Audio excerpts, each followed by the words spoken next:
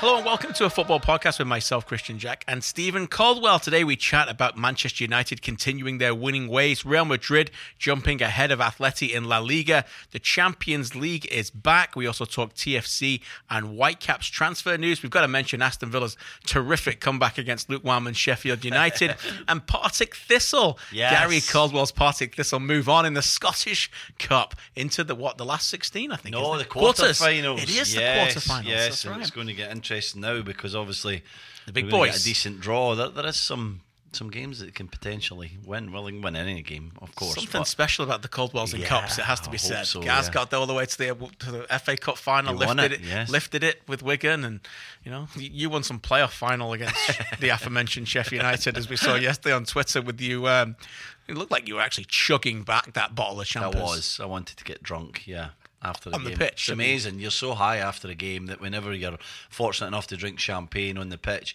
you literally get drunk in 2 sips because you're so high, but your adrenaline's flowing. So I was pretty drunk that night. Played like 52 games to eventually get to 62 games. I think Graham Alexander was the only one that played every single match. It was 63 games that season. 63. There you go. Sheffield United lost in the final. We're talking about the 2009 playoff final, is it? Yes. 2009. Burnley. Yeah. We will get into Burnley later as we recap some of the action in the Premier League. Before we get into some of our big games, we do have a bit of a scheduling announcement due to Champions League and, of course, the wonderful Family Day next weekend. We'll be shifting the dates of our next record to Thursday morning, February the 14th, because we love each other so much. Happy Valentine's Day that day.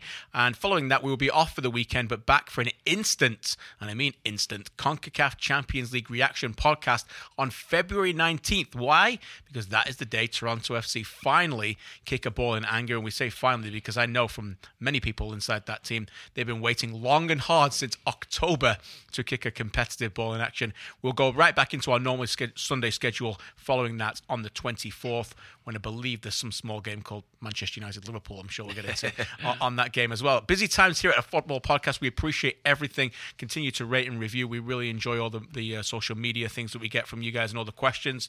And so far, we had a lot of fun. Games galore going on right now, too. This is a great time to be a football fan. Yeah, there's so much going on, isn't it? It's always that turn of the year after kind of January gets done and dusted, then you start to really see the runway, don't you? It's heading in towards the vital part of the season. Knockout Champions League to me is always a great indicator, KJ, of when the most business end of the season really gets into gear. So I'm excited for that to start.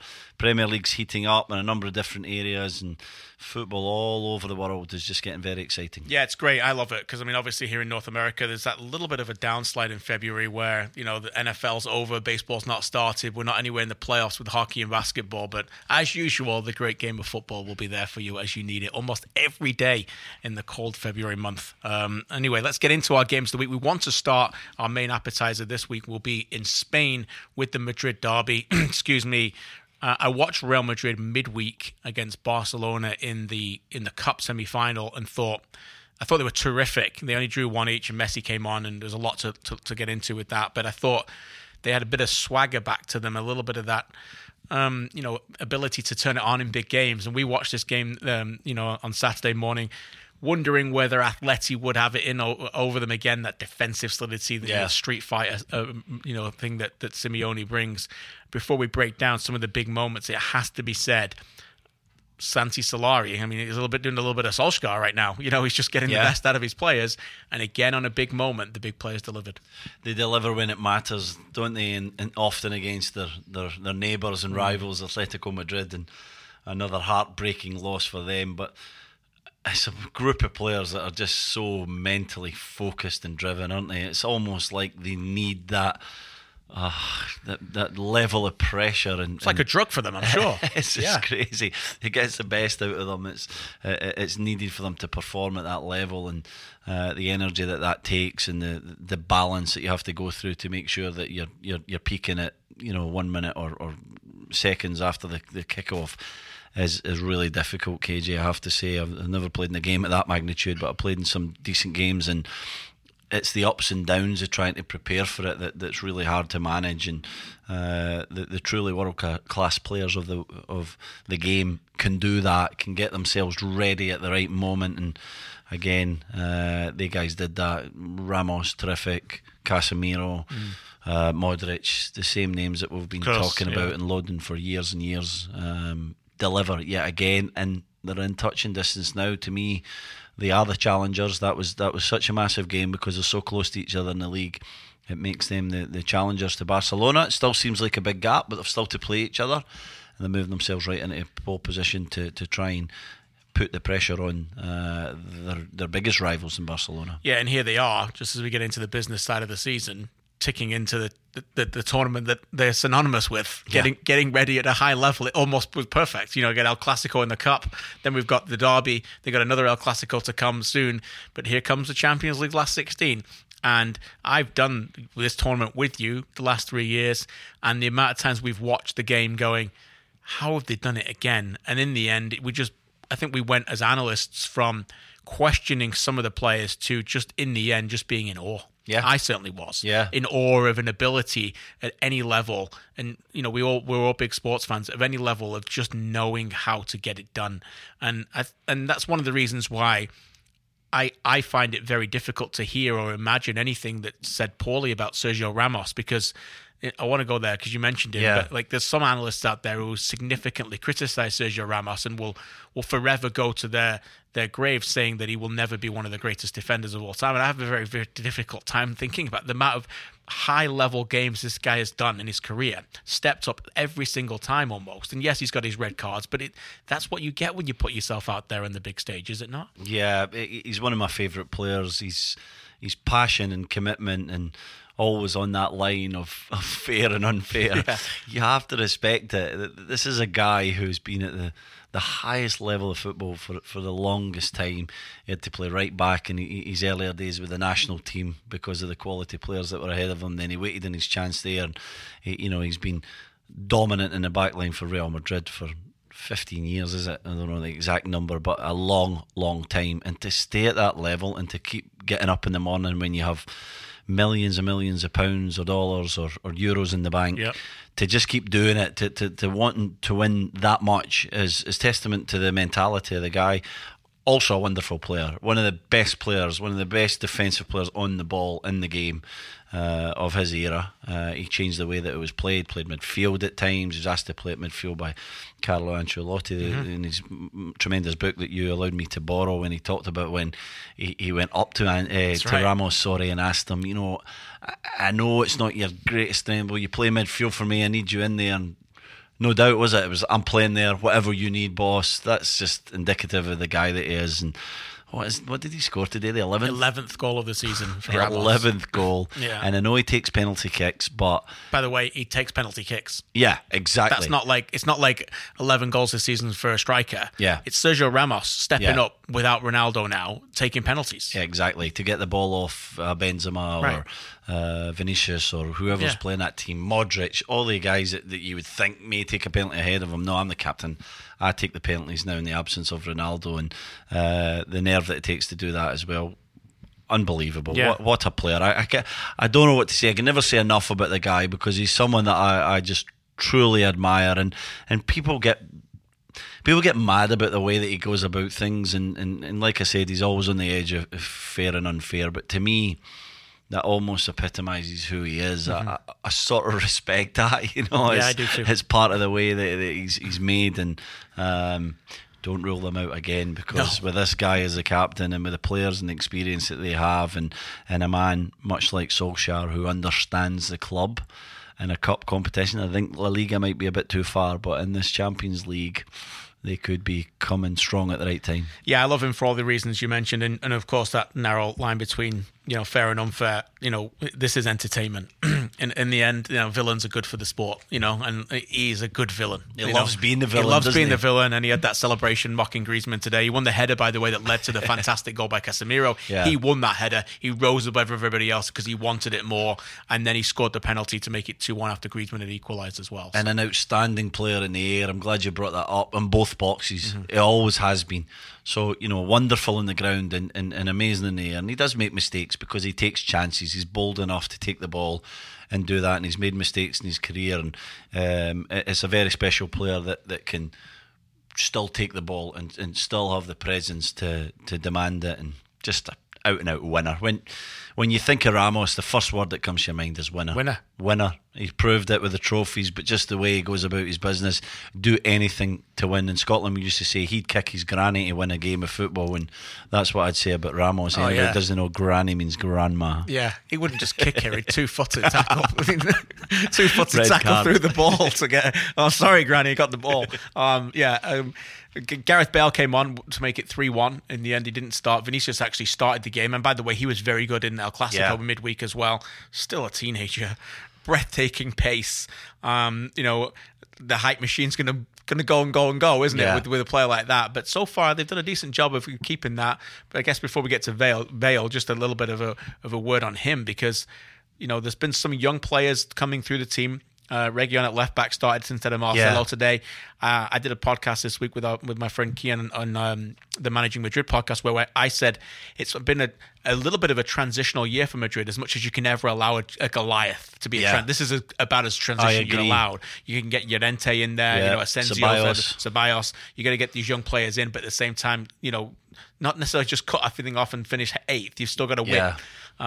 But Vinícius is an example of that. They've kept him happy. He's got an opportunity and played him in back-to-back games, 2 of the biggest games in the Spanish calendar. Yeah, they certainly trust him, and they want to push this lad forward, because I think, or I know, they believe he can be a real superstar of the game. So why wait? It's the Madrid philosophy, isn't it? When you're ready and you can handle the expectation and the other side of the game, which he's proven that he can, then get him in there, give him minutes. Playing ahead of Gareth Bale is no mean feat, and I think that he brings something really different, that ability to manipulate the ball and dribble and come off that left-hand side.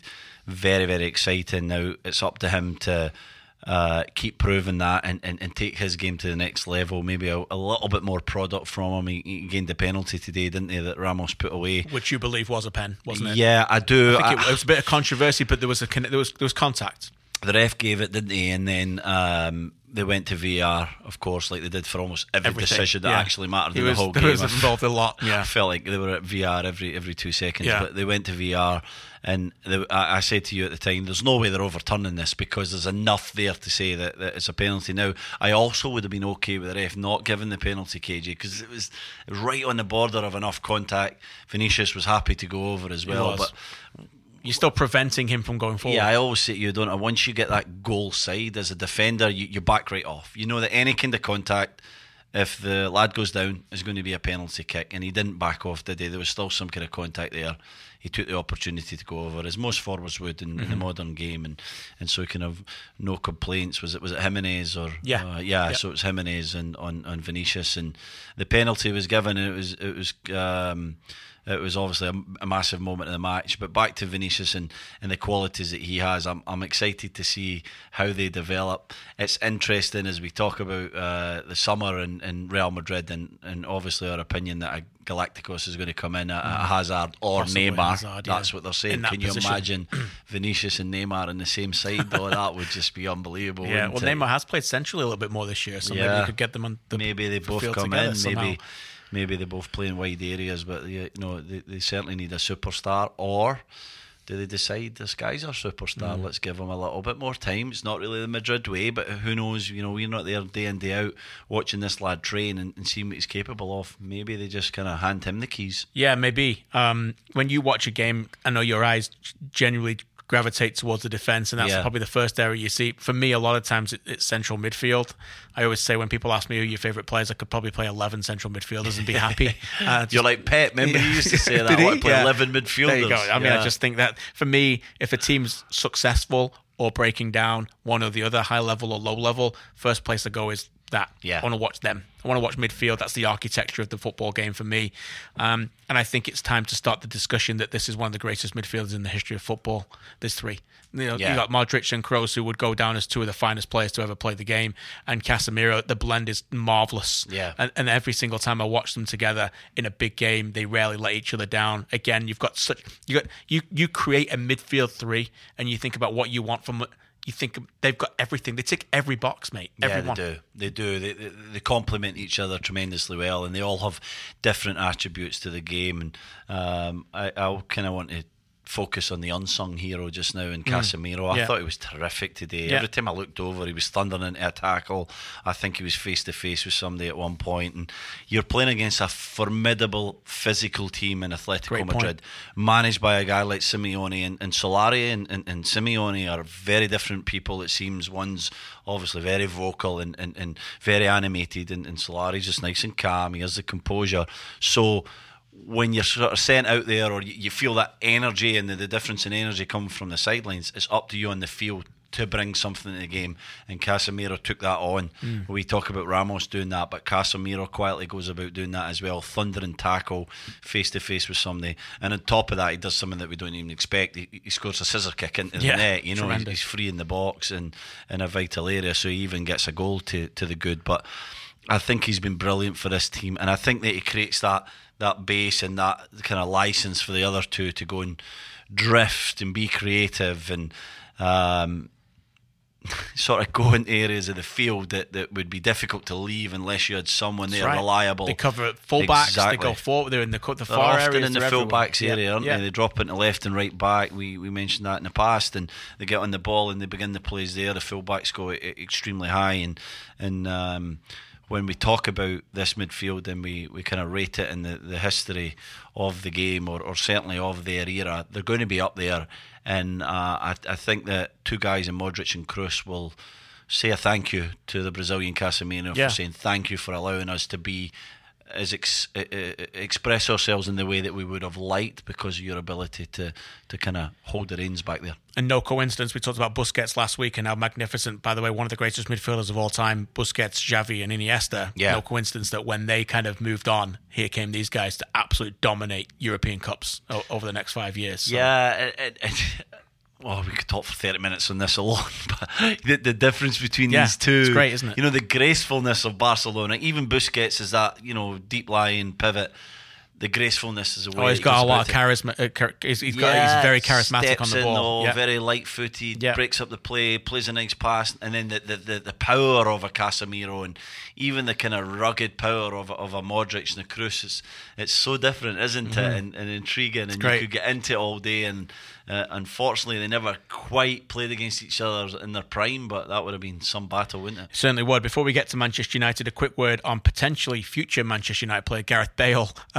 Sorry, Shawnee, I know you're a Tottenham fan. That would you just threw up in your mouth there. 100 Real Madrid goals, bring up the century in the Atletico Madrid game. Wow, what about that? 100 goals, 63 assists in 217 matches for Real Madrid. Also got some magnificent Copa del Rey goal, Champions League final goal. Champions League final goal in the penalty, 3 European Cups in a row. Yet this guy, everything I hear about is that he's been disappointing. So it's absolutely phenomenal, by the way, that this guy continues to do this. And we've lived through many British players try and go abroad, and most of them spectacular fail. This guy, if he leaves tomorrow and never plays another game for Real Madrid, will be a complete success.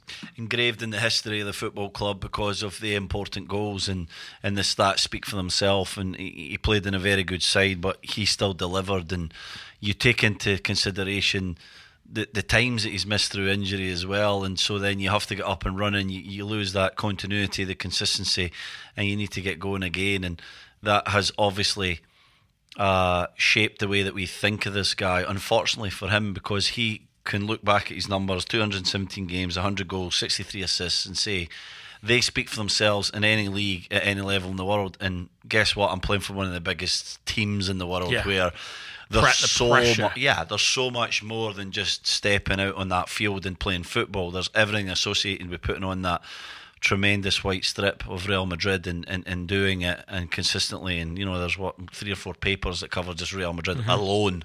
They rate them in training, and the levels of pressure on these guys is you would never believe. Yeah, you have 3 bad games, the president's talking about you in the media. Yeah, and he turned up as the most expensive signing in their history. Yeah. And he went there and he delivered the kind of numbers.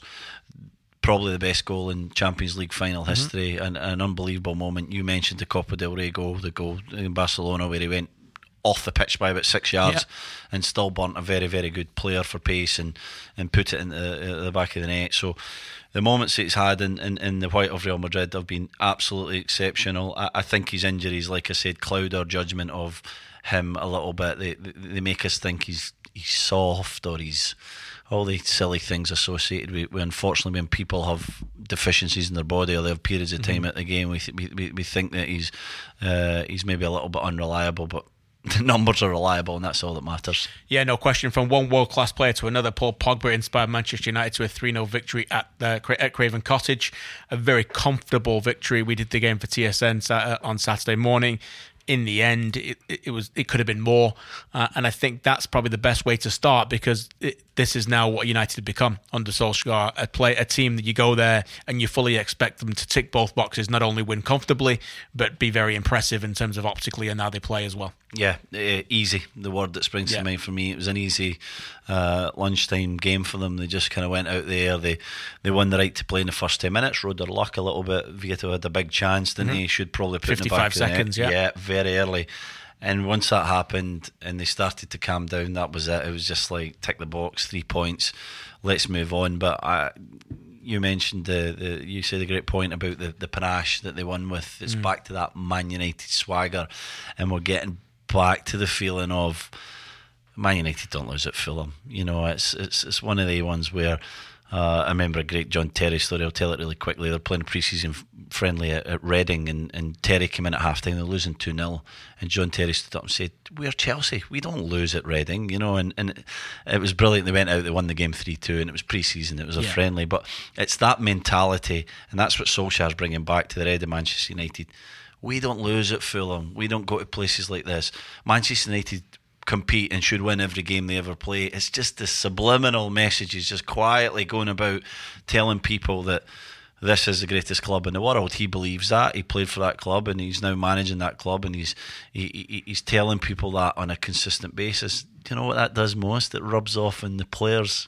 They're starting to play like that. He's doing it for the press and for the goodwill of the club, but the players start to read it and believe it, and now they're playing with that same swagger that we expect of a team and wearing that crest. Yeah, they are. And you know, I think we spoke about it on this very show, where he's made them very comfortable in the shirt, and prior to that many of them were not comfortable in the shirt, and they were made to feel inferior to wearing that shirt. And you know, he said something this week about the long-term project, but he also said that we're Manchester United. We go into every game thinking we're going to win. Yeah. You know, and by the way, Jose Mourinho, and I thought he was right when he was saying this, but he's told everybody that last year when they finished second in the Premier League, that it was a phenomenal achievement because, in other words, the other teams were better than them. And so he was trying to play down the quality, and Solskjaer's just come in and gone, no, we're Man United here. Yeah. You know, and by the way, because he accomplished it for Man United, it says so much more. It's different if it's a guy, and this is why the United factor is important, because he did it for United. It's not like a different manager who's come in and has done really well for them, because when he says, no, you can play for United, some of them are going, yeah, because you did it. Yeah. And Ole Gunnar Solskjaer was a tremendous player, but he had to learn how to be what it was like to play for Manchester United as well. And when he was bought, I remember on Teletext in the UK, Ronnie Johnson and Ole Gunnar Solskjaer were signed together. They were signed together, and nobody knew who they were. And at the time, and you just have the video that you do now of the access, and you're like, okay, well, that'll be interesting. A couple of Norwegian lads playing for United. Well, we'll see.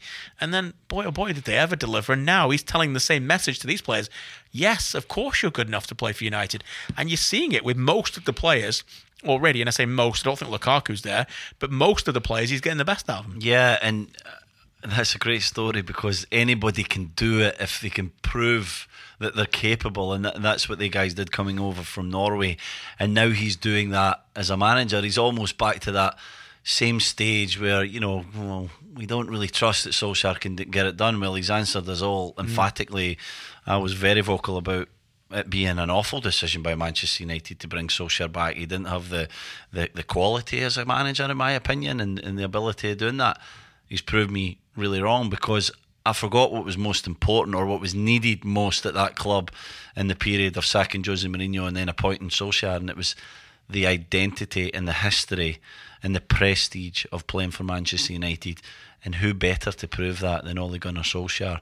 He came over, he learnt what it took to be that Manchester United player. He scored important goals, he played a role. He was proud to be a member of Manchester United. There was times he could have left. He went and played somewhere else in Europe. KJ, he was one of the best strikers in Europe.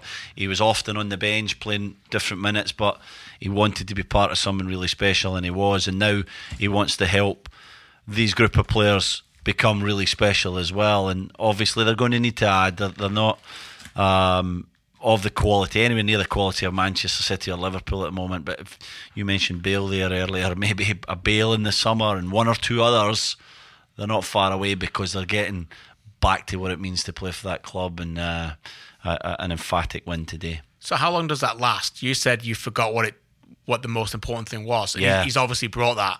Now they've got PSG, Chelsea, Liverpool, followed by Palace, Southampton, then PSG, Arsenal, Man City.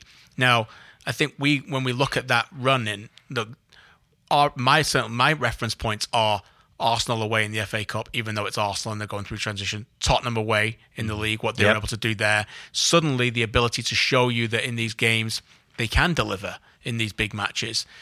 Do you feel that at some point those players, and take me in the head of a player, are going to look at Ollie and go, we need you to show us tactically? And he's done a good job. We showed it on the touchscreen, but we're going to need more help here, because some of these teams are going to come up against are better. And when you beat teams, when you're more inferior, you've got to beat them tactically as well as mentally. Yeah, you have to have a plan to win against teams that you would expect are technically better than you. So Spurs was a great one, because I didn't think they were capable of. And De Gea had a worldly. They were very good tactically. And Pochettino felt that Spurs were excellent, but I didn't. I thought tactically Manchester United got it right on the day. They did the split strikers for the first time, I think, and they're going to go back to that. They're going to play that, probably a Rashford and Marcel or Sanchez during the week, and they're going to play Lingard as the false nine, potentially Mata. But they've went to that other style that really works for them. So I know what you're saying. I know what you're getting at. There is going to be a moment. I think it's going to come in adversity when they're playing against a really good team, and it's going to be at half time probably, and the guys are going to be sitting there, and they're probably going to be a little bit scared, because you get scared when you're like, okay, I don't have the answers anymore. I need you to tell me how you want this to change. And that's going to be his real moment. Is he capable of managing Manchester United for 2, 3, 4, 10, 15 years like an Alex Ferguson? Is he going to come up with the answers at the right time to tell the guys, okay, tweak this, change that, a little bit of change information, because what's happening right now is not working. If he can do that, he can be the manager of this club. If he can't do that, then he served his purpose on an interim basis, and they've got to go to the guy who can do that, who takes a little bit of what he's helped build. And if it's a Pochettino and understands, okay, I'm not a Manchester United man, I better learn what it is to be that very quickly, because his part's important, but the tactics are crucial if you're going to win big trophies. Before we move on to the relegation battle, and we do want to talk about a big game we covered down there as well. The other thing I want to mention quickly about United is that if you're a fan of Solskjaer and you're evaluating Solskjaer, is that the big players, Rashford, Pogba, De Gea, Lindelof, they've all I think got better under him, and maybe that United are going to have this decision when it comes to the off-season anyway. Tick a box or cross them off. There's a number of those players you got to move on, but the big players are staying. You're invested in. He's got a lot out of them now. Sanchez has been still TBA. Jury remains out on him because of his fitness, I think. Lukaku, I think the jury's in, and I think it's an issue. But other than that, the other players, Solskjaer has found a way tactically to get the best out of him, and that's a massive boost for him as he tries to cement his job as a full-time manager. Yeah, huge boost, because he's focused on the 4 key players, and let's mention them first and foremost. De Gea, been terrific. Had a bit of a slump in his season, we felt, out of the World Cup where he wasn't terrific. He started to come back to the De Gea that we know, captain today and leading the team. Lindelof has looked like a guy for me that can play every week for Manchester United alongside a more dominant centre half, but he's been brilliant, hasn't put a foot wrong. Pogba should and could be the best midfielder in the world now when he's playing in this kind of style, and he's allowed to drift off the left, and he's allowed to run forward with the ball.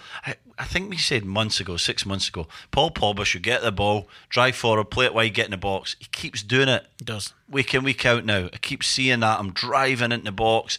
Scored another goal today. And Rashford. Two, with a penalty. And Rashford is the future, isn't he? He's the guy. He's the number 9. He's the future of his club. His goals for the age that he's at compared to any of the top strikers in the world is better at the stage of, at 21 years old, I think he's at. So he's the man, and he's went and identified that and said, you're the guy. Now, I made that point, but I want to tell you about Luke Shaw. He's playing better than I've ever seen him play at Manchester United. He had a good start to the season, but he was so confident today. Thought he was terrific. Ander Herrera, you're thinking maybe he can stay around. He's what he does. I've always been a bigger fan of him than you most. Like him. Yeah. He what he does, breaks the play down. He has the energy. He gives you a bit of legs in the middle of the park. He has that a great deal of quality, and he does that thing really well.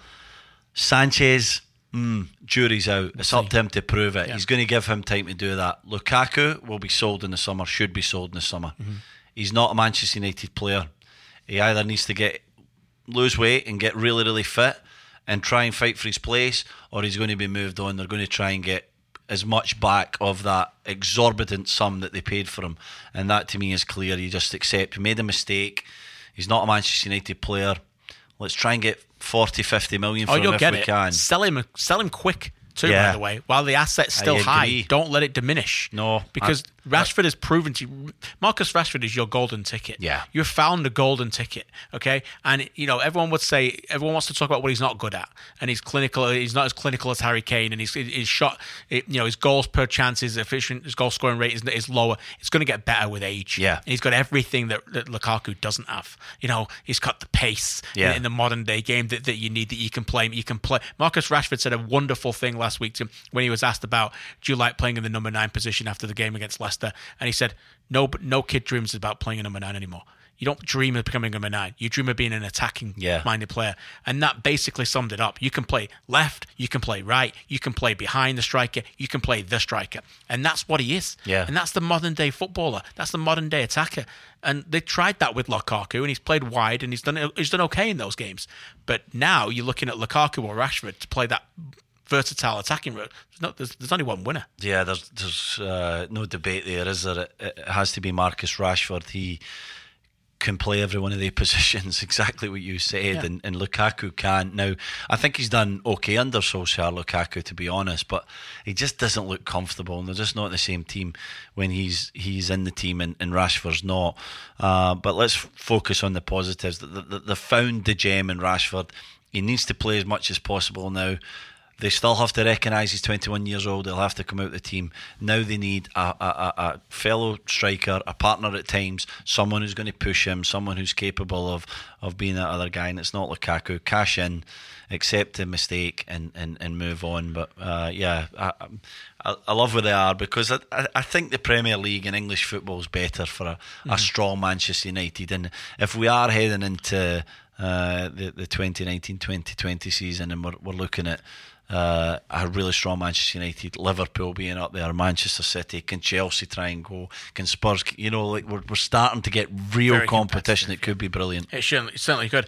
Let's touch on quickly before we get to Shawnee the relegation battle. A cracking game, Southampton Cardiff, that we had live on TSN. Not a cracking first half. It was, the joke continues that Stephen 0-0 Caldwell at half time, but it did deliver for you, and in the end you got more goals than me. I was doing Palace West Ham, which was an amazing game, ended 1 each, and in the end Cardiff, the Bluebirds, with a stunner to drag Southampton back in what we thought was no longer a relegation battle for them under Hasenhüttl. Hadn't lost it at all in 2019, and boy oh boy, Cardiff stepped up when they needed to.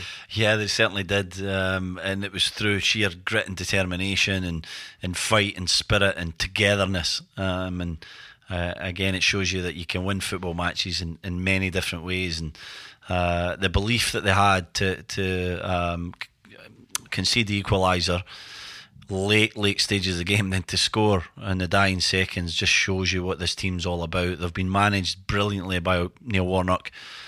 I think this is a guy who's we've been saying it about 10 years for Warnock. He's coming to the end of his career, but I really think this is the time he's come at the end, and I think he's enjoying it, KJ. Yeah, no question. It's the most I've seen him enjoy a managerial spell. I just think he's relaxed. He's enjoying the experience. They've had the terrible tragedy of Emiliano Sala, but it's galvanised them a little bit. They've came together.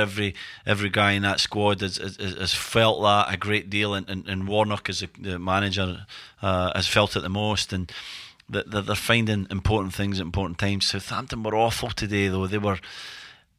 We've been so complimentary of them under Hasenhüttl, but they didn't have that same spark that we've seen lately. They didn't have that same bite to their play, their pressing, their passing or anything. And they thought they'd came away with a point, and lo and behold, awful defending. A poor giveaway from Stevens meant that they lost the game to Zahore's late strike with the left foot into the bottom corner. Great scenes. That's why we love the Premier League, to have those moments as away fans just go crazy in the 94th minute with an away victory. That's what we love about the sport. It is so close now at the bottom of the Premier League. We're going to get into this later. I think there's a question on Ask AFP about who we think is going to go down, but quickly, there's only 3 points now separating the team in 13th and the team in 18th. 6 teams separated by 3 points. Burnley won 3-1 at Brighton, so that just brings them even closer to them. In fact, they're both tied now on 27 points. Brighton, maybe we'll save this for later for Ask AFP, Shawnee, but if you're a fan of Brighton right now, you should be getting a little bit nervous. Shawnee, over to you as we get into the next segment of our headlines. We got a lot of headlines this week. Sid Lowe wrote in an article about Marcello, mostly talking about his form this season and recently against the match against Barcelona, and suggested that it might be time for Madrid to move on from the Brazilian. 30 years old. Thoughts? Is it time for Marcello to move on? Wow, he is he's such a polarizing figure, isn't he, Marcello? I mentioned earlier, I watched the El Clasico Cup semi-final, and by the way, I watched the other Cup semi-final as well, which was a tremendous game between Betis and Valencia, 2-2. But Marcello was awful against Barcelona. It was awful. And that should come as no surprise to anybody who watches Marcello, because you know what? Quite often he can be awful. And you watch the game and you go, how can this guy be generally classed a world-class player? You know why? Back to our point from the start of the show, the Madrid mentality. Because very often in big games, he's not awful, and we know his deficiencies, and he's magnificent going forward. And I'm sure, as a lot of those big players, and we've talked about them before, Benzema and Kroos and Modric and Ramos and Varane, the core of that team, they'll include Marcello every time as one of the reasons why they're able to get over the hump and win games. So to answer your question, is it coming to the end? Potentially. He's only 30. He's been around forever, but at the same time, I still think in a big season, in big games, he's still got a part to play. I do. I think he's definitely got a part to play, and I don't think Real Madrid will ask him to leave the football club. Now, it's a decision for Marcello. Does he want to play every week still, or does he want to finish his career at Real Madrid? I think that'll be the key here, KJ, and we can't answer that. To me, I've got a feeling he's going to want to play. I think he's a guy got that Inter Milan written all over it, hasn't he? He's got Italian football, Serie A somewhere, AC Milan, Inter Milan, a bidding war for Marcello. I could see that. See it now. But no, he's a guy that, to me, loves playing football, loves the positive side of the game, the attacking, the flair side of the game, and he's now in a situation where his deficiencies are being found out a little bit. Maybe he's lost that little yard, so it's a bit more difficult for him to get back, because he's always keen to go forward and he'll always bomb forward, and teams are kind of pinpointing that area. I thought last season was his best season in a Madrid shirt. I thought he was terrific. I thought he found a nice balance between left wing and left midfield. He found that balance between, being way too high and being defensive, and I thought he was brilliant, KJ. We talked about it a lot through the Champions League victory of how well scored the goal against Bayern, didn't he? He was superb. It was not just the goals, it was his play on that left hand side. He's a playmaker in the side. He's a left back, but he's so high forward or he plays so high up the park that he creates so much for the team, and I thought they did a nice job of kind of plugging that gap and stopping his a lack of ability of defending from being exploited. But now I think maybe he's lost a yard. Maybe they're just a bit more vulnerable as a team, but he seems to be on his way out. And to me, he's going to have to decide: does he want to play some games a year, or do he want to go somewhere else, like Serie A? Like there's going to be 30 clubs lined up for this guy, saying, "Come play for us," and giving him whatever he wants. Write your wage check there. We'll pay you whatever you need. Or does he want to stay at Madrid? They've got a good young player in Reguilon who's played a lot since, and maybe it's an opportunity for Real Madrid to just lower that wage bill down as they try and get a Galactico. Moving on to Barcelona, reports out of Spain are saying that Barcelona are putting out feelers that they may be ready to offload Philippe Coutinho. United, Chelsea looking to be the bidders. Which team does he fit, and do you think this is the time we see Coutinho back in the Premier League? Would not be surprised. There's a very strange identity forming with Barcelona and their recruitment over the last few years, where it's quite, I think the best word is perplexing. Bizarre, I was going to say. Yeah. Just strange so often. That, and also, we talked about earlier what it means to play for Real Madrid and get there and deliver. You could say the same about Dembele. There's some players who've gone to Barcelona. Malcolm, I know he scored midweek, but he's been disappointing. Arthur's been very good. But you go there and still the jury remains out. Are you good enough to play for this team? And it's strange to say, Philippe Coutinho, 140 million player. I was never as high on him as a lot of people. I thought the moment Liverpool got that offer, it's like, we'll personally drive you out to Barcelona, Phil. You know what I mean? We'll just drop you off. Go on our private jet. John Henry's here to take you back to Barcelona, Phil. Thanks for coming. It's just an absolute steal for me. Liverpool have gone on and they've just not missed him. No one's even talked about him. That's a strength of their own, by the way. The front three. Do I think he's still a very good player? Yes, but this is, I think, a tactical question I'd like to put to you in terms of Philippe Coutinho, James Rodriguez, Mesut Ozil. There's a number of them. Isco, these players, what are you becoming in modern day football? Because they're getting lost a little bit. And unless you can become a Hazard, which I don't think any of them are, then where are you going to play? Yeah, you're not a forward and you're not a midfielder. You don't defend enough to be reliable in midfield. And Coutinho is just starting to fall under that bracket a little bit, isn't he? There's no place for him in the forward line. They need the pace of a Dembele. Suarez is going to play, and Messi's going to play. And he played in that midfield three for Brazil a little bit in the World Cup. Yeah, he did, and he did pretty well. That's a lower level of football, it has to be said. Well, lower level, different football, slower, methodical, different build-up, so he's okay in there. Brazil have the ball for 70% of the game. It worked, or it clearly never worked because they never won the World Cup, and that's their remit every single 4 years to win the World Cup. So there was some issues there, but we liked some of his performances during the World Cup. I thought he would have fit well with Barcelona. And here's the thing, this is what I want to say about this, KJ. The Messi effect. Lionel Messi is the best player in the world. He's the best player of all time, in my opinion. And he plays for one of the best sides in the last 20 years. And he drags not the energy out of the team. I don't know how I'm trying to say this. He is the focal point of everything that happens in that team. So whether you sign for 140 million or you come through the academy or you're Suarez or whoever you are, you go to that club, you better learn how to play alongside Messi. And that means wherever Messi wants to go, you move into a free space. Right. Luis Suarez plays number 9, centre forward. Messi maybe plays wide or number 10. He moves into your space. Suarez moves to the left. And he's done brilliant, by the way. Exactly, because he's created a partnership with Lionel Messi, and he said, okay, I recognise I am an exceptional player. You are the greatest of all time. You go where you want to go and I'll play off you. And I'm not sure Coutinho has found a way of doing that with Lionel Messi, and so he's fitting into different areas and he's struggling to understand what his worth is to that team. I think he's lost a little bit of confidence and he doesn't defend well.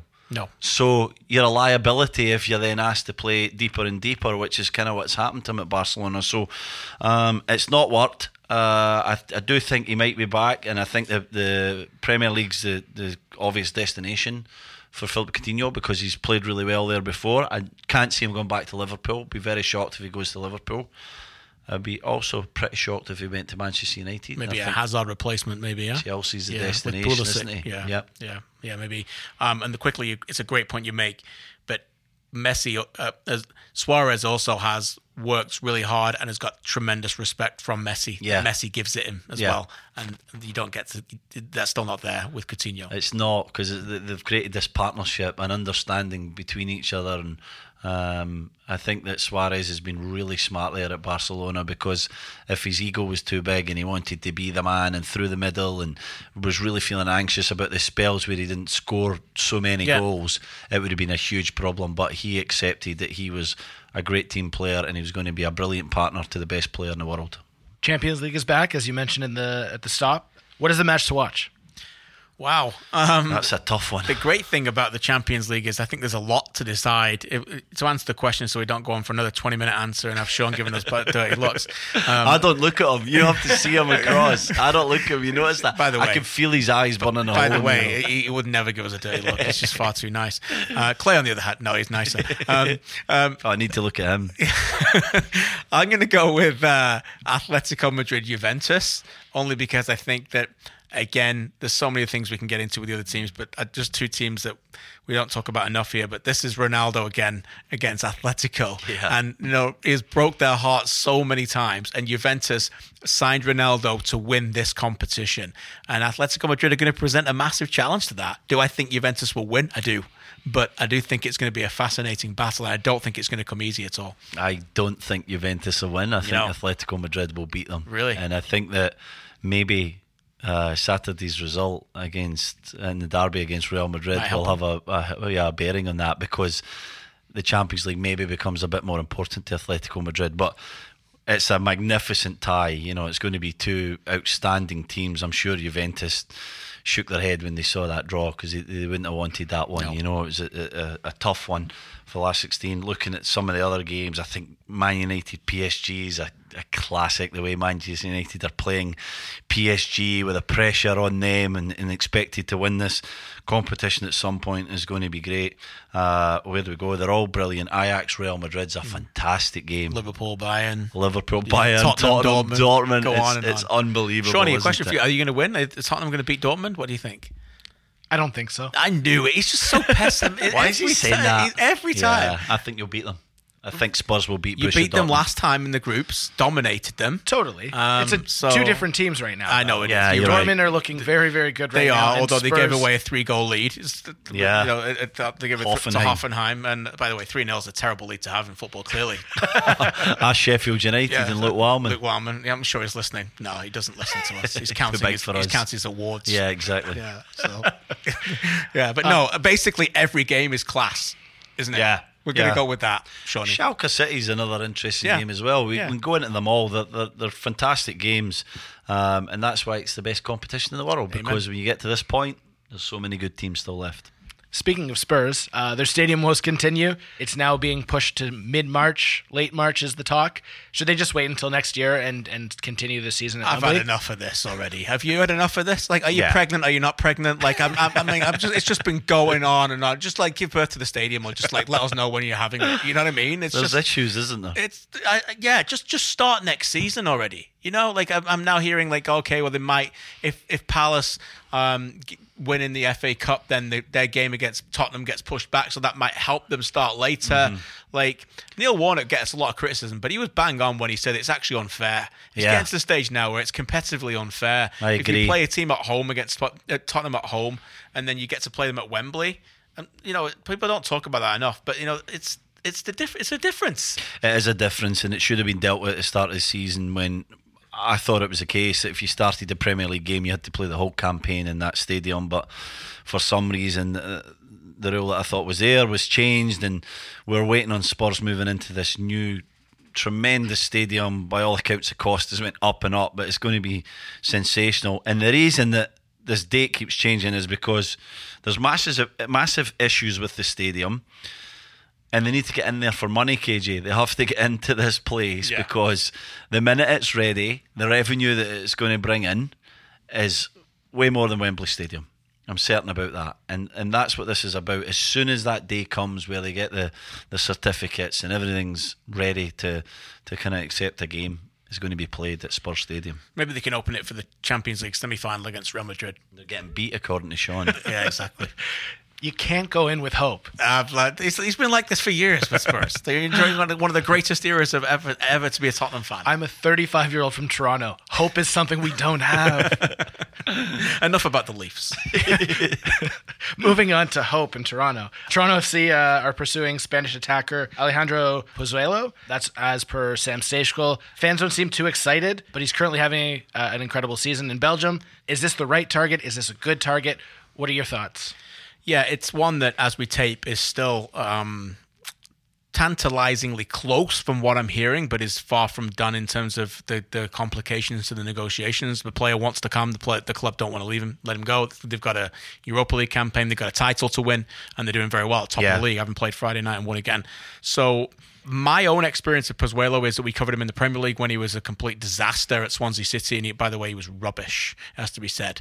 But I don't want to say that because Tottenham, I don't want TFC fans to go, oh, okay, we've signed a dud. He's clearly at a different level, playing a different level. He's clearly he's a player that we've seen in the Europa League that's got a lot more confidence about him now. A number 10 that can drive from the midfield and connect with the forward, eye for the final pass. Doesn't score as many goals as you perhaps would like, but that might translate to the lower league of MLS compared to when he's played obviously at the highest level.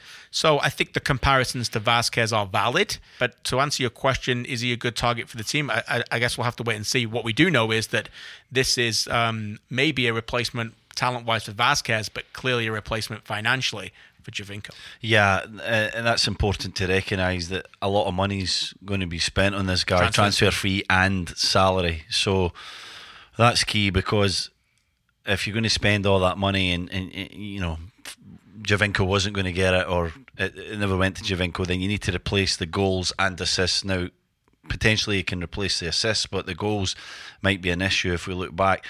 Why the TFC keep going to Belgium? I think they feel it's a similar league and standard to MLS, KJ. I think that's why they've been looking there, and they've had success in that region with Victor Vázquez.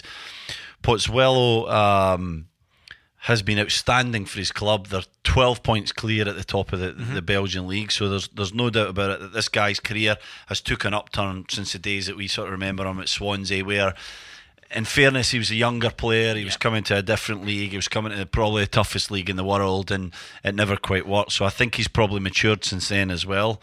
And we'll just have to see. I mean, it's difficult to judge him when we're not experts in the Belgian league. We certainly don't watch him every single week, but what we do see in clips and from some live games is a player who is pretty exciting. He does have the ability to be good, but I think they're spending a lot of money on this guy. I have to say, at 27, I don't know how much of that money you're going to recoup.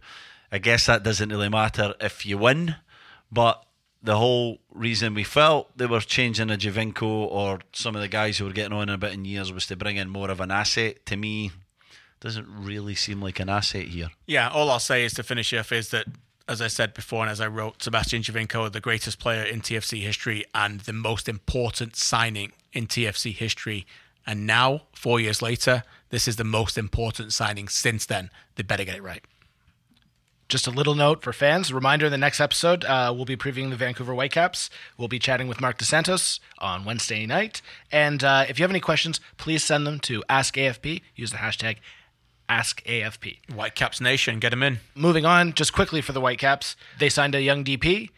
He's on loan. Joaquin Ardes. Apologies. Ardes, yeah. Thoughts on the move? Looks like a really nice young player. Doesn't look like they've got a lot to lose. Obviously, the acquisition cost is there, but as a loan that could turn into a permanent. Nice left foot, big target man as well, but also he's very good on the ball, behind the defender as well. And by all accounts, we'll get into this more on Wednesday, but Montero's coming in as well, so there's competition for places. So not too much pressure on him, a little bit like the Rivero, when Octavio Rivero came in, he had to really be the man. It doesn't look like this guy's going to be the man. He's going to be an effective backup right away, and somebody that you can really, boy oh boy, could see a big upside. I remember watching him briefly 2 years ago in the South America, the under-20s, and I've seen a little bit of him, but yeah, a really exciting young prospect. Yeah, very, very exciting young player, and a guy who was thought of very highly in his native Uruguay when he was coming out of there, getting compared to Cavani and Suarez. So that tells you what kind of pedigree he had. And then he went to Europe and he's lost his way a little bit, and it's up to the Vancouver Whitecaps and Mark Dos Santos to find that spark again, to find that thing that's been missing. Maybe make him feel very welcome and find a home, and give him some time, KJ. I think it's important that Whitecaps fans and everyone else who loves MLS just allows this lad to settle in a little bit. He's still very young and he still has to find his feet, and I think maybe a Montero, whoever comes in, will allow him to do that. He's not coming in with even though he'll be a young designated player, he doesn't have the pressure on his shoulders by having to be that main man and play week in, week out. He's going to get some time to acclimatise to the league, but I'm extremely excited because if this is right, this could be a real asset on the hands of the Vancouver Whitecaps. Speaking of the Whitecaps, Marcel de Jong was bought out by the Caps earlier this week. That was the 21st player this season that has been moved from last year's Caps team. The rumor is that he's on his way to the CPL. Is this a very important move for the CPL, just to bring in somebody that has a lot of Canadian experience? You want to go on this or first? I can. Whatever. Question. I think it's a great signing. Yeah, I agree. You? Yeah, I agree, because I think it's important now for the CPL. They've signed a lot of players, and more and more players have been signed but haven't been announced yet, but they need some name recognition. They do. That doesn't mean I'm not discrediting anything. Some of these players they've signed, people like us and Shawnee, and the people, a lot of us in the industry know them, but you're looking for that other area as well. Oh, Marcel de Jong, I remember that name. He played for Canada. You need that kind of that example as well, and I think that's important for the league. You got to generate the balance. You don't want to get players who are done, but Marcel's far from done. Yeah, far from done, and the most prestigious signing by the CPL so far. I think that's clear. Marcel de Jong's a player with great deal of experience, played lots and lots of football at a high level, played for his country, and I think that will be a great signing for Pacific FC.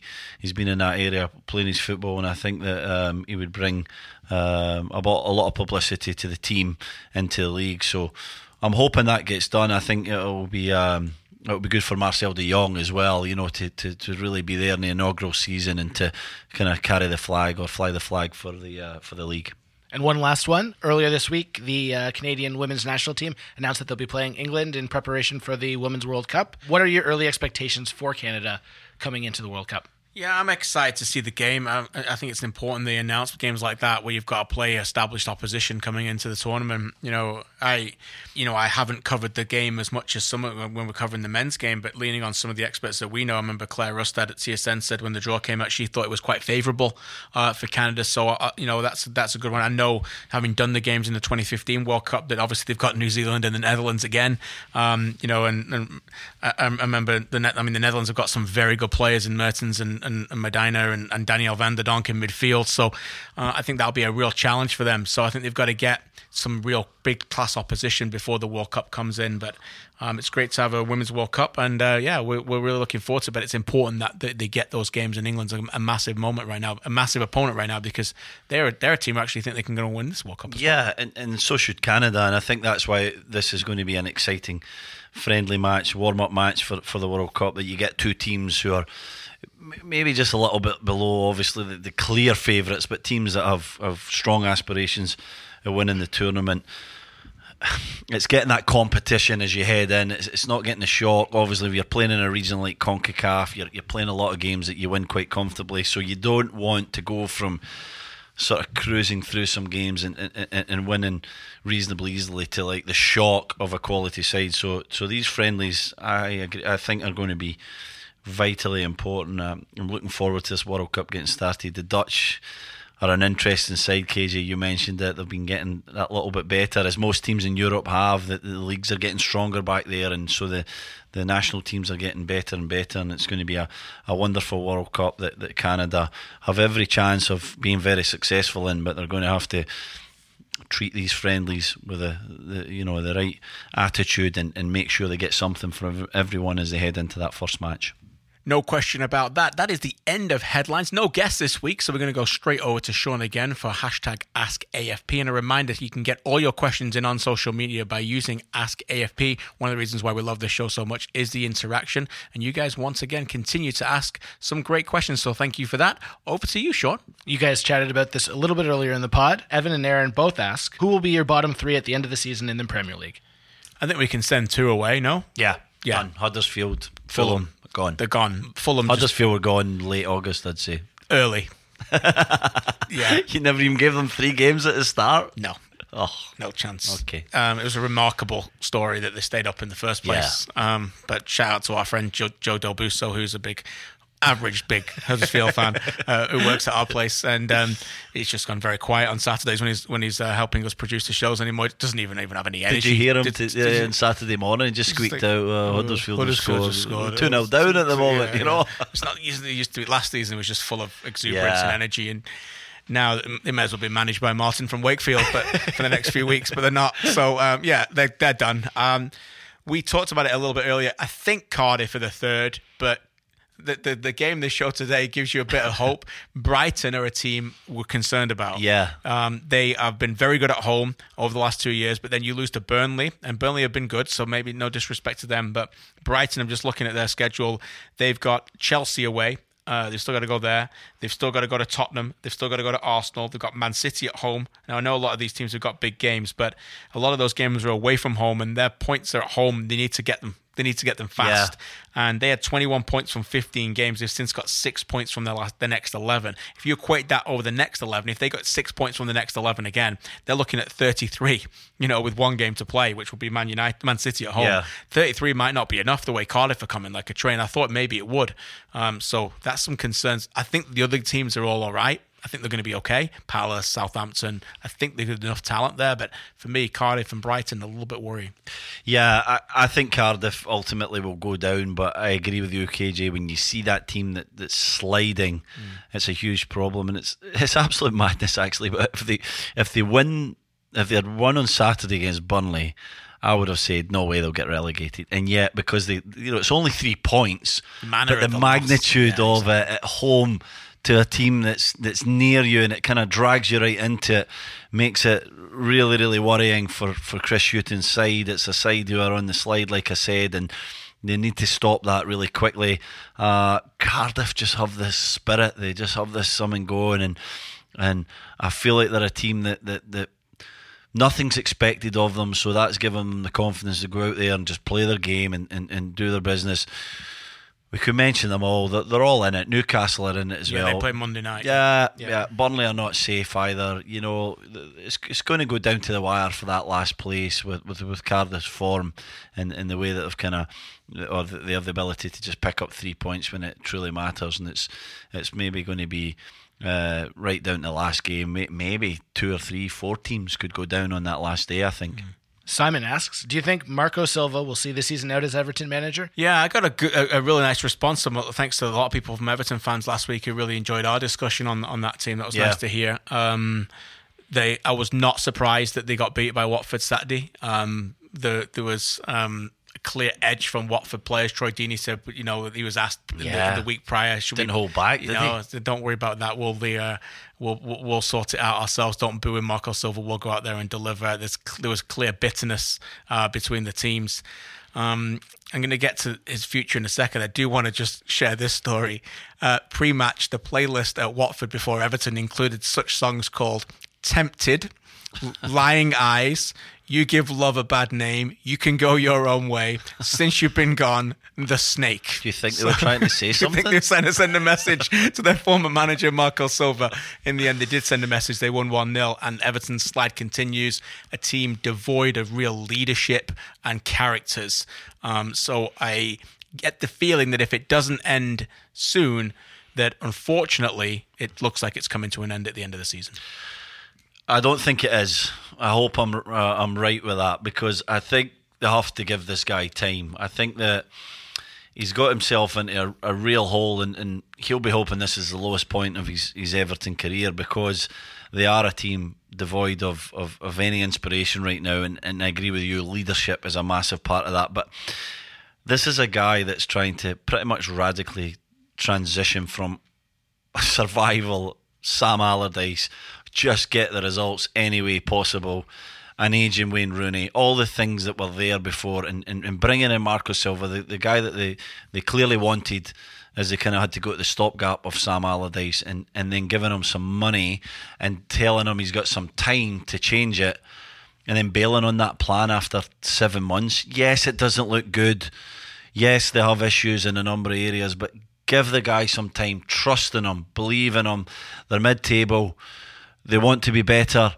there's no real reason to sack the guy. That they're not going to lose the massive windfall of staying in the Premier League and go down to the Championship. Just give him till the summer, and give him another window in the summer.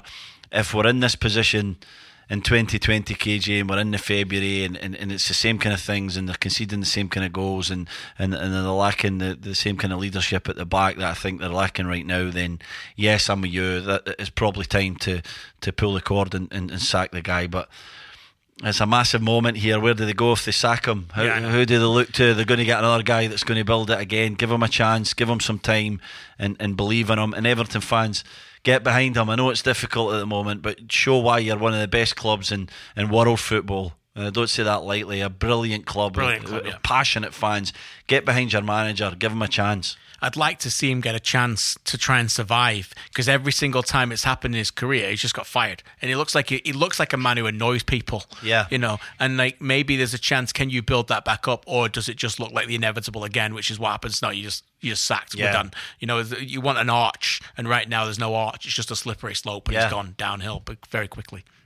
This one's a bit long-winded, but Alex asks, the PSG president has joined the UEFA Executive Committee despite PSG being under financial fair play investigation, despite him being personally involved in criminal proceedings, and despite the obvious conflict of interest given that he's in charge of beIN Sports. A, how is this okay?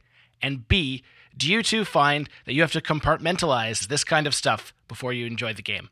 Yes. To the answer of B, not to the answer of is it okay? The answer of B. One of the reasons in life, mate, why I don't watch CNN. I don't know about you, and I used to work there. Don Lemon's my favourite. I don't watch them because I just have very little politics time in my life. I have to compartmentalize this. I have to try and enjoy it on the field. I understand what's going on, and when people have questions about things, and we'll do our work to get around that. But unfortunately, it's just a game full of greed. That's the way it is, and then that's the issue. And it's the same questions we get when we get ready for Euros and World Cups, and we get pulled by CTV News and CP24, and we have questions. And a lot of the times they're like, "What's going on with the homelessness? What's going on with the slavery? What's going on with the stadiums?" And it's all those questions, and you have to answer them at that time. I can't wait for that first ball to be kicked in a tournament, because then I know I talk about what I like to talk about. Yeah, and what we're supposed to talk about, which is football. We're kind of meant to keep out of that kind of stuff. Thankfully, though, there are people who will follow this, because that's needed as well. Otherwise, it will just be the Wild West. And it should be. And politics are in every walk of life, and obviously they're in football. It's a multi-billion-dollar industry, so you're going to get that kind of level of corruption, and we know about the recent corruption within the game, and it'll continue. Unfortunately, it's going to be there. It's something that's rife in the game, and maybe there's signs of it cleaning up a little bit, but it will always be there because of the billions and billions and billions of dollars, and we just have to worry about what we try and do best, which is talk about the game we love, and the beautiful side of it, and the quality, and the defending. I like to talk about the defending, so we'll leave this stuff about the PSG president to It's a good question, though, Alex, and thanks for listening. Yeah, thank you. Chris asks, which match has the biggest potential to see an upset in the round of 16? Tottenham beating Dortmund, Shawnee. That's mine. And you've already said yours. Atletico Madrid beating Juve. That's what is that reckon. A shock? It's a big shock. You think? Well, a big shock, Atletico Madrid. I know Juve are expecting to win it, but really... I'm just looking at group winners versus second place, if he's asking the math. But can you really look at these matchups and go, would you be shocked if anything happened here? I mean, Barcelona, they're not going to get beat, are they? No, they're going to beat Lyon. Even though Lyon they're on a good side, but they're going to beat them, I think. After last Real Madrid, year as well, Ajax were brilliant against Bayern Munich in the group stages. I love Ajax, but what we've just been talking about, we've been waxing lyrical about Real Madrid getting it done. Yeah. Can't see any of them. Other than that, the rest of them, I just don't think there's a shock there. Even if, Porto were brilliant in the group stage. I think they might beat Roma. That's not a shock. No, it's not a shock. No. So PSG losing to Manchester United, the way United are playing right now, and without Neymar, nothing's a shock. It's a shock. We talked about the 16 teams, and at this level, at this stage, potential they're upset, all fantastic. They're all fantastic at this point. But to me, Manchester United beating PSG would be an upset. There's no doubt about it. PSG are expecting to win it after that, huh? Yeah, absolutely. He's got the job, isn't he? He's writing his own contract at that moment, and who would rule against that? He's going to be playing on all the pressures on PSG, and he's going to be putting his lads out there. I don't know what you think on this, KG. Is it more important? Is it better for Man U that they're at home first? Yes, 100%. Yes, you think so? 100%. Yeah. I got a sneaky Because feeling they'd if you rather go be to away. PSG, you could get significantly up. Of course. The one thing about PSG, and I've said this before, they've got a very complicated relationship with this competition, and that's because they've been major failures. And this is a competition that's going to define their era. This, not French league. Don't matter where you can win 15 French leagues in a row. Doesn't matter. Yeah. You know what I mean? Get back to us in a big tournament, lads. You know? And this is the game. This is the tournament. Yeah. But they did come through in the group stages. They were brilliant in the group stages against Liverpool that day. And I just felt at home. If United go there, they could say that's a step on their throat now. But now Old Trafford will be buzzing. They're up for it. I think it might help them to try and win the game. And I think they need to win that match to have a chance. Yeah, and play that counter-attack football that Ollie's away from did home so well. Yeah. You know, it could be if they've got maybe a 1-0 victory or a 2-1 victory, then you never know. They're right in it. I fancy him to score in Paris. Yeah. So I think that should be give him an opportunity, no question. Last one before we wrap up. Justin asks, how do you guys see TFC's defense lining up this season? Wow. Great question. Yeah. The way they're going right now, I think back four. Yeah, I say. agree. Yeah. So at the moment, I would have guessed it would be Arrow with Morrow as the fullbacks, and then Mavinga and Simon as the main back four. With obviously lots of other concerns about injuries and an ability to go to a 3 when needed as well as a back 3. Yeah, I think they'll go to the 3 at times as well. I don't think it'll be a clear-cut 4 right from the start. Maybe, or I'm sure Greg Vanny hopes that they'll just settle into whatever is working best. But, you know, don't rule out Drew Moore. He's obviously a player who's had great quality and been very important to this side. So Simon and Mavinga are going to play if they're fit, so that to me maybe edges them towards a 3 if Drew Moore is looking in the form that we expect him to be in, that he was in a year or 2 ago. So, and if you play Drew, you allow Mavinga and Simon to be a little bit more aggressive, which they love, and it could be a bit vulnerable if they play together in the 2. Yeah, I think it really could be, KJ, against very good sides. They love to step into things, and especially with the fullbacks being asked to create that width at the moment and be really high, there's an opportunity for a wide player from the opposition to make that kind of out to in run in behind, you know, as a centre back steps out that gap. I always had issues with, obviously because I was slow as a week in the jail, but stepping out of that gap and then someone coming into the side. So I always like to keep my shape. The guys are super aggressive. Mavinga's very, very quick, but when he steps out, that's a gap for someone to move into. So yeah, we think 4, but with Drew Moore, if he's showing the form that he can show, maybe they start with 3 or maybe they play some kind of hybrid depending on the formation or the opposition against them. Good stuff. Before we wrap up, we just have to have a shout out to our friend Luke Wyman. We tried to get him on the phone. He wouldn't come on. He wouldn't answer. He was very active on his phone Friday, wasn't he? He was active for what, 75, 80 minutes? On our group chat. Yeah. He chirping me after 52 minutes. Sheffield United up 2-0 after they cheated and kicked the ball out the goalkeeper's hand. Just letting you know. And then they scored a third. And I'm like, you must be a good team if you're chirping me after 55 minutes. Gives me the thumbs up emoji, which just made me sick. I went and just ram his thumb down his throat. And then, you know, I just stayed out of it. Then Dunfield came in on the chat. Dunfield in Argentina. Thanks for coming in. Yeah, thanks for coming in. Tell a little bit late as normal.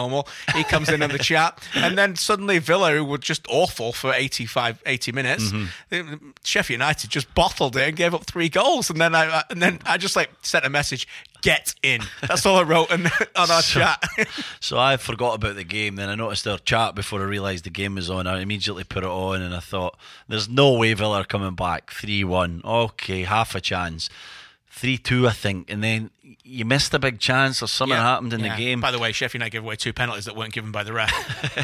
So at this point, I'm just... I used to play for Birmingham City. Yeah. I do not like Aston Villa. That's because you like me, and it says a lot about Wildman, doesn't it? I also like Luke Wildman being upset and being disappointed because I know how much he likes Sheffield United. Yeah. And I'm watching this game and I see what eventually transpires into the 3rd goal coming, and I'm like, please score. Please score, please score, please score. My lads are looking at me like I'm crazy. And when it goes in, I give the biggest laugh. I'm so happy.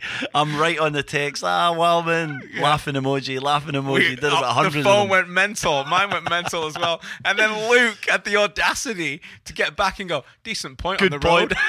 I'm like, disgusting. Like, you 3,000 proper fans who went to the stadium were all walking out like you just got battered. You're about to go top of the league. Billy Sharp doesn't even want to give an interview to Sky. He was in the dugout for about 10 minutes. He couldn't even get down the tunnel. Good point on the road. See you next year in the Championship. Quick word on Sheffield United, though. You thought that they were very good. Really, they had a good style. Yeah, it hurts my heart to say it. They They're still in the hunt, though. They're still in the hunt. Norwood's a terrific player, but Wilder's doing a great job there. They keep the ball down, and I think, by the way, the difference in that game says everything. You've got a progressive young team who respect the way the game should be played at that level, and you've got another team in Villa who've got too many old players trying to play that old lumpet style, and they're being found out, and that's the difference between the two teams for me. More of this kind of discussion and jokes against Wildman will be on Thursday, the 28th at the Rivoli. Please come and join us, because we would love to do a show in front of you. And a reminder, if you're interested in coming to the event, tickets are $20 at Rivoli downtown Toronto and available for purchase at afootballpodcast.com. A reminder, we'll be back Thursday morning to recap the terrific midweek UEFA Champions League matches as well, and we will speak to you all then. Thanks to Shawnee, thanks to Clay. Stevie, thanks again. Thank you.